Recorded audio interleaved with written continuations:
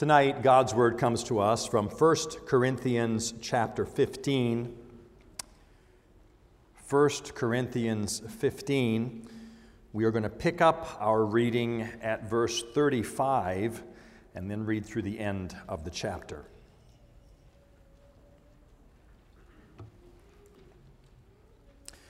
First Corinthians 15, beginning at verse 35. What we hear now is God's Word.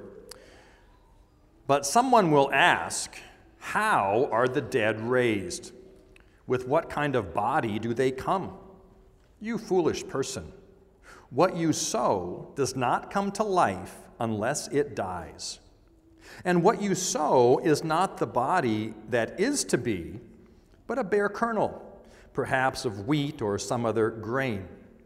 But God gives it a body as He has chosen, and to each kind of seed its own body. For not all flesh is the same, but there is one kind for humans, another for animals, another for birds, and another for fish.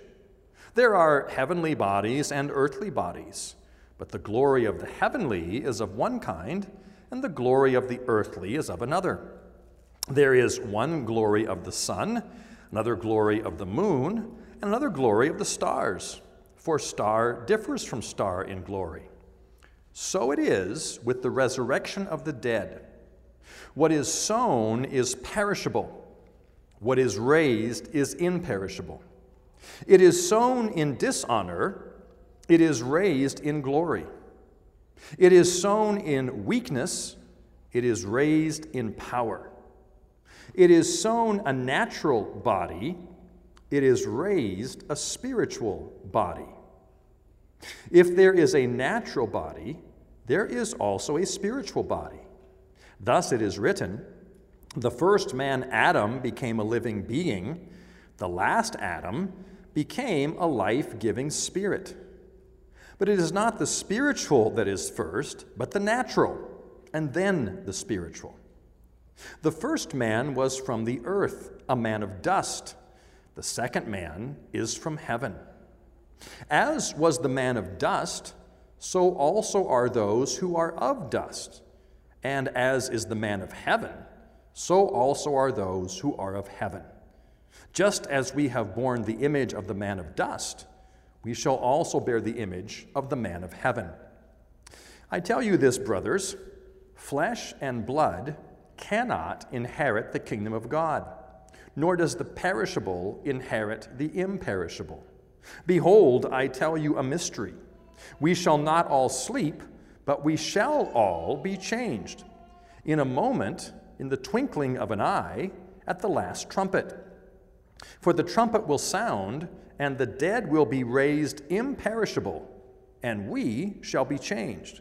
For this perishable body must put on the imperishable, and this mortal body must put on immortality. When the perishable puts on the imperishable, and the mortal puts on immortality, then shall come to pass the saying that is written, death is swallowed up in victory. O death, where is your victory? O death, where is your sting? The sting of death is sin, and the power of sin is the law. But thanks be to God, who gives us the victory through our Lord Jesus Christ. Therefore, my beloved brothers, be steadfast, immovable, always abounding in the work of the Lord, knowing that in the Lord your labor is not in vain. Here we end the reading of God's holy word. Well, last time we looked at the beginning of chapter 15. Paul has been giving instruction and correction to the Corinthian church, and they were asking questions about the resurrection of the dead. And there were some we saw last time that were claiming that there is no resurrection of the dead. And if that were actually the case, Paul says, if that were the case, everything falls apart. We read from verse 14 last time, but if there is no resurrection of the dead, then not even Christ has been raised. And if Christ has not been raised, our preaching is in vain, your faith is in vain. And we are found to be misrepresenting God because we testified about God that he raised Christ, whom he did not raise, if it's true the dead are not raised. If the dead are not raised, not even Christ has been raised. And if Christ has not been raised, your faith is futile and you are still in your sins. Paul says, if it's the case, there is no resurrection, Christ has not even been raised, and everything we believe falls apart. Our faith is futile, our preaching is futile, and we are still lost. But then he gives us that beautiful, unequivocal reminder, but in fact, Christ has been raised from the dead. In fact, Christ has been raised from the dead, the first fruits of those who have fallen asleep. And you can hear the detractors now still trying to ask questions about this resurrection of the dead. So Paul says, but someone will say, how are the dead raised? With what kind of body do they come? When we think about heaven, when we think about going to heaven, I think the picture I often get in my mind is a picture, if I can put it this way, that is perhaps too spiritual. In our catechism class this morning, we talked about the resurrection of the body. And I said to my catechumens, heaven will be filled with bodies, not just souls. Heaven is not just disembodied souls flying around. There will be bodies in heaven. That's the beauty of this teaching of Paul and the hope that we have, the resurrection of the body. Now, for the Greeks, this idea of a resurrected body, of a spiritual body, made absolutely no sense at all. Remember, Corinth is in Greece, and for them, the idea of a spiritual body didn't make any sense.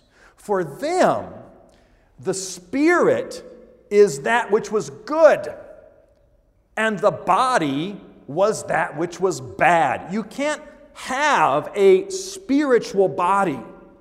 They would say at death, the soul is released from the prison house of the body. Why would we hope for a resurrection of the body? The body is bad. It belongs in the ground. A spiritual body made no sense to them. But this is the glorious truth and correction Paul wants to give for them. Because it gives them hope for the future, and it gives them direction for how to live even now.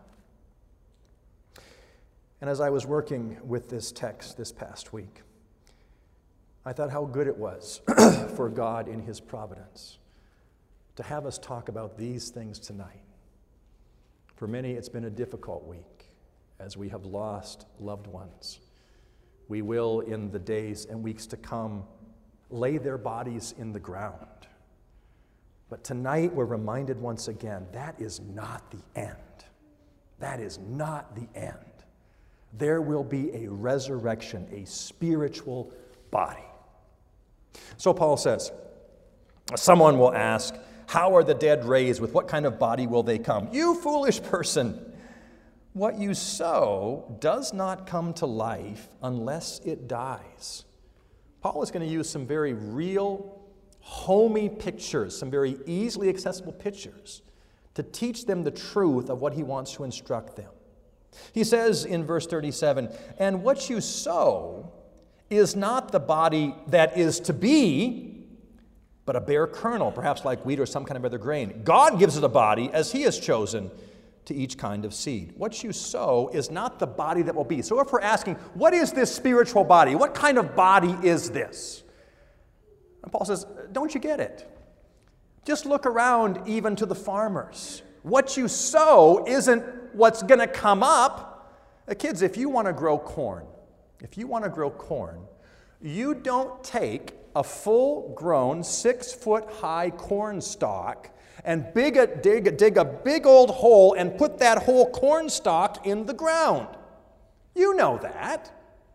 You don't have to come from Iowa to know that. You don't grow corn that way. Corn is grown from little tiny seeds.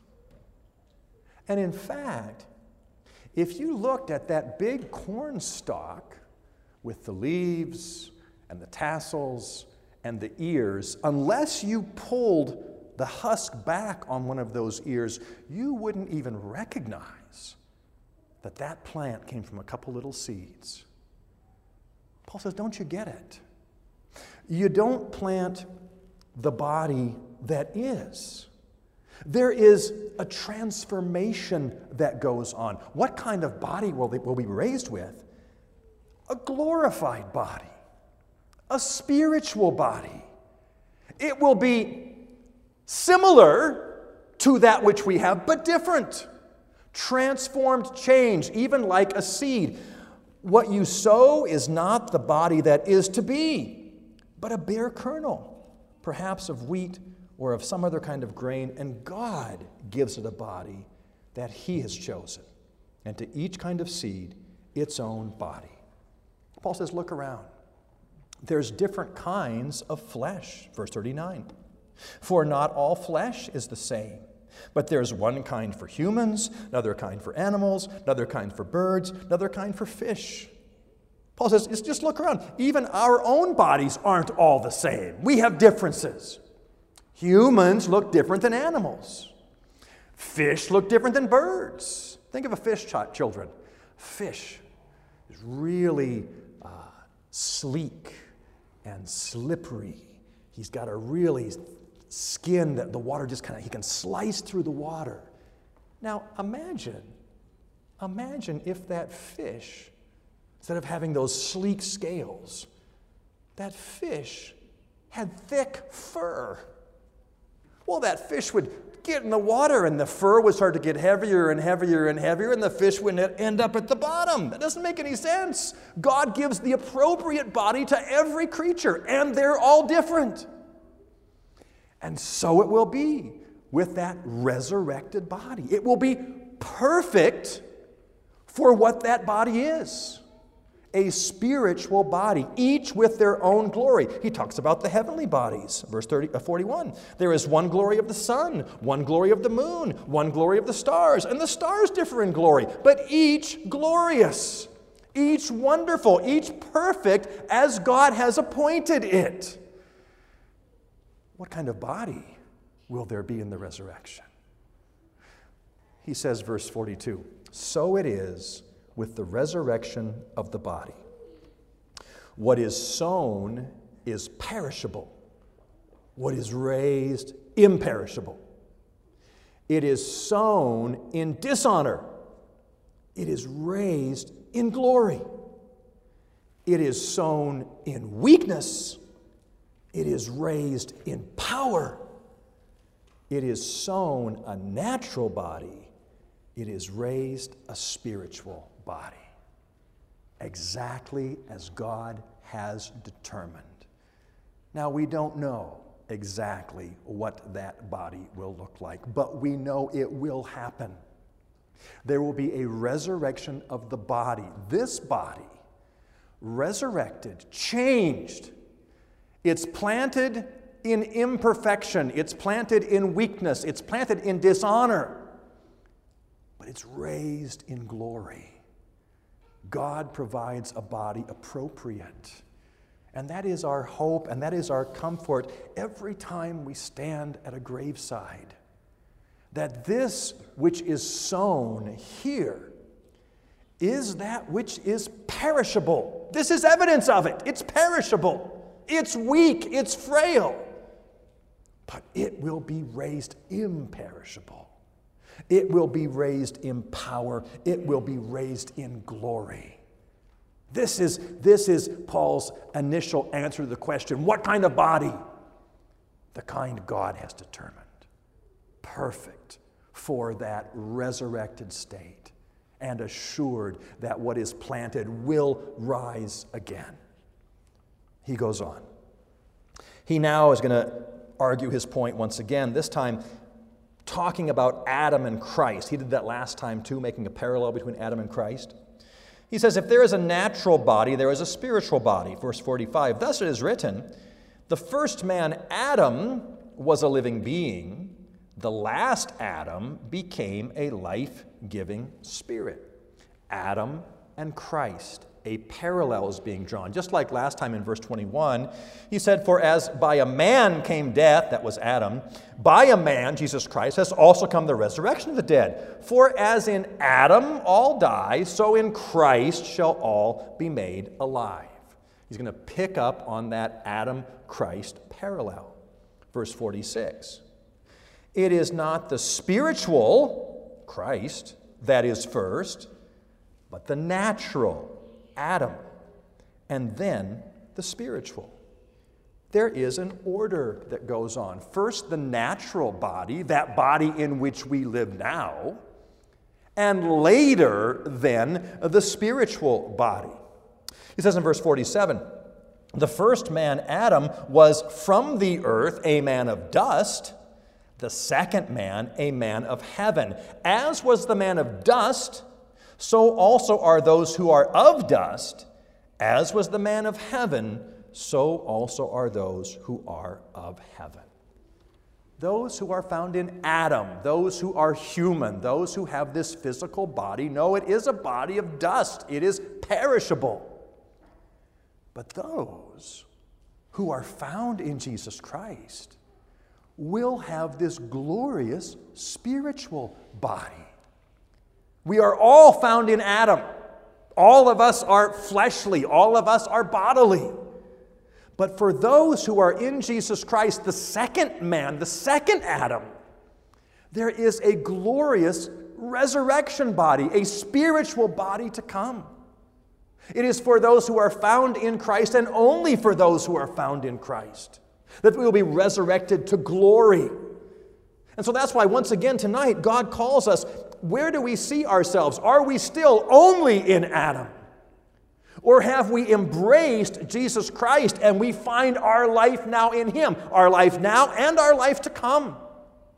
God calls you tonight to put your faith not in that first Adam, the man who is fleshly, the man who is of dust, but put your faith in the second Adam, the man who is a life-giving spirit because he was God Himself, the one in whom we will have this glorious, resurrected, spiritual body.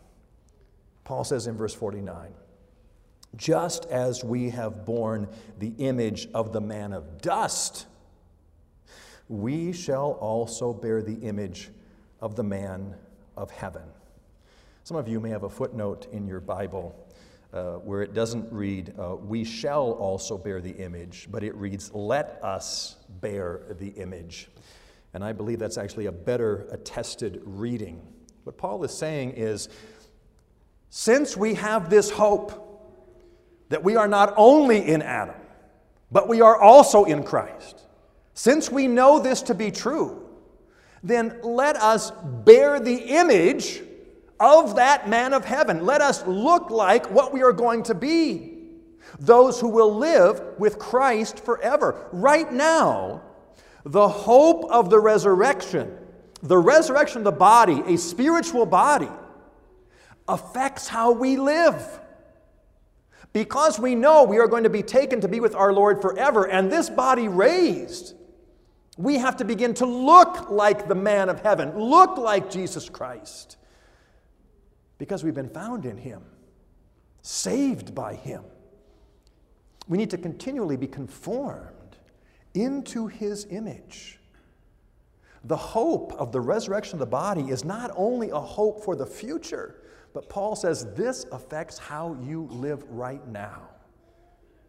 The hope of glory affects this life.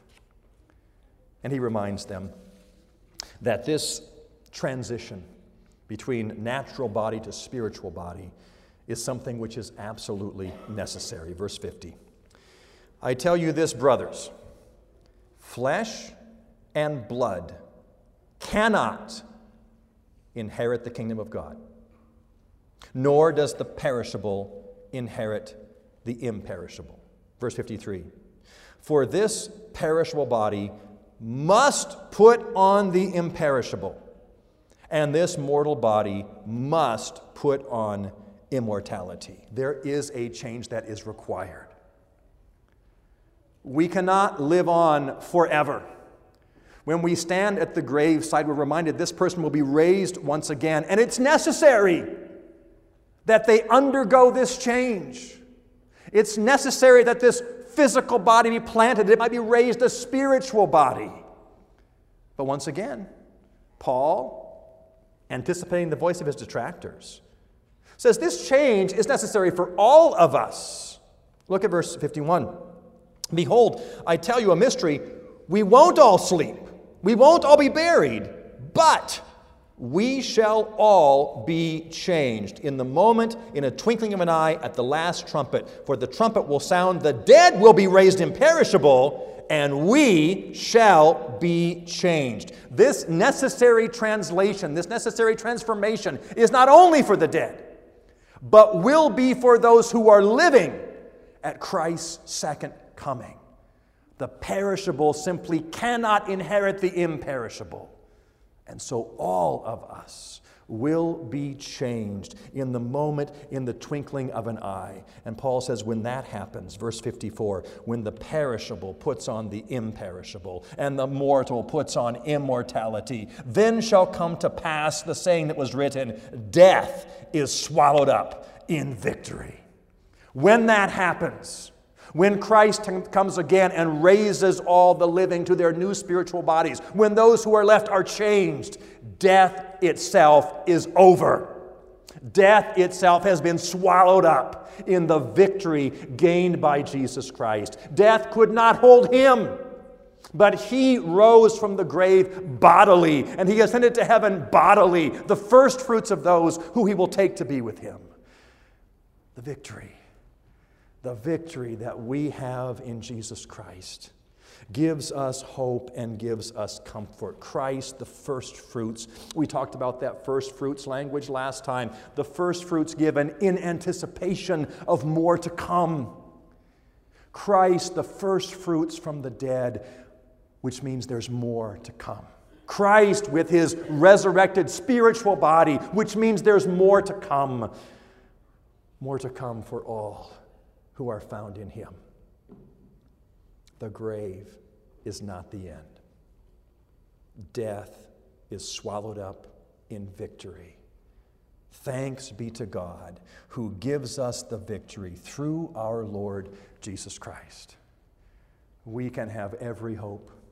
We can have every confidence. We can have every assurance as we stand at the graveside of our loved ones that this is not the end. For those who are in Christ Jesus, they will be raised imperishable. They will be raised in power. They will be raised with a spiritual body appointed by God for his glory. And so Paul says, since that is the case, therefore, my beloved brothers, be steadfast, immovable, always abounding in the work of the Lord, knowing that in the Lord your labor is not in vain. Once again, because we know our destiny, because we know we will be taken to be with the Lord and this body given a new spiritual body, the work we do right now matters. Be steadfast, be immovable, abound in the works of the Lord, knowing that in the Lord your labor is not in vain. Live for Christ now, because we will live with Christ eternally. Paul gives great assurance. He gives great hope and great comfort regarding the resurrection. For those who say there is no resurrection, Paul says that can't be the case, because Christ himself has been raised.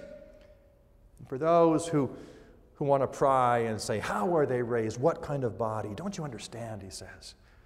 These things are matters given by God, a glorious body, a transformed body, a spiritual body. And that will be for all those who are in Christ Jesus. And since we will live with him then, we must live for him now. Paul's encouragement to Corinth, Paul's encouragement to us. Let's join together in prayer.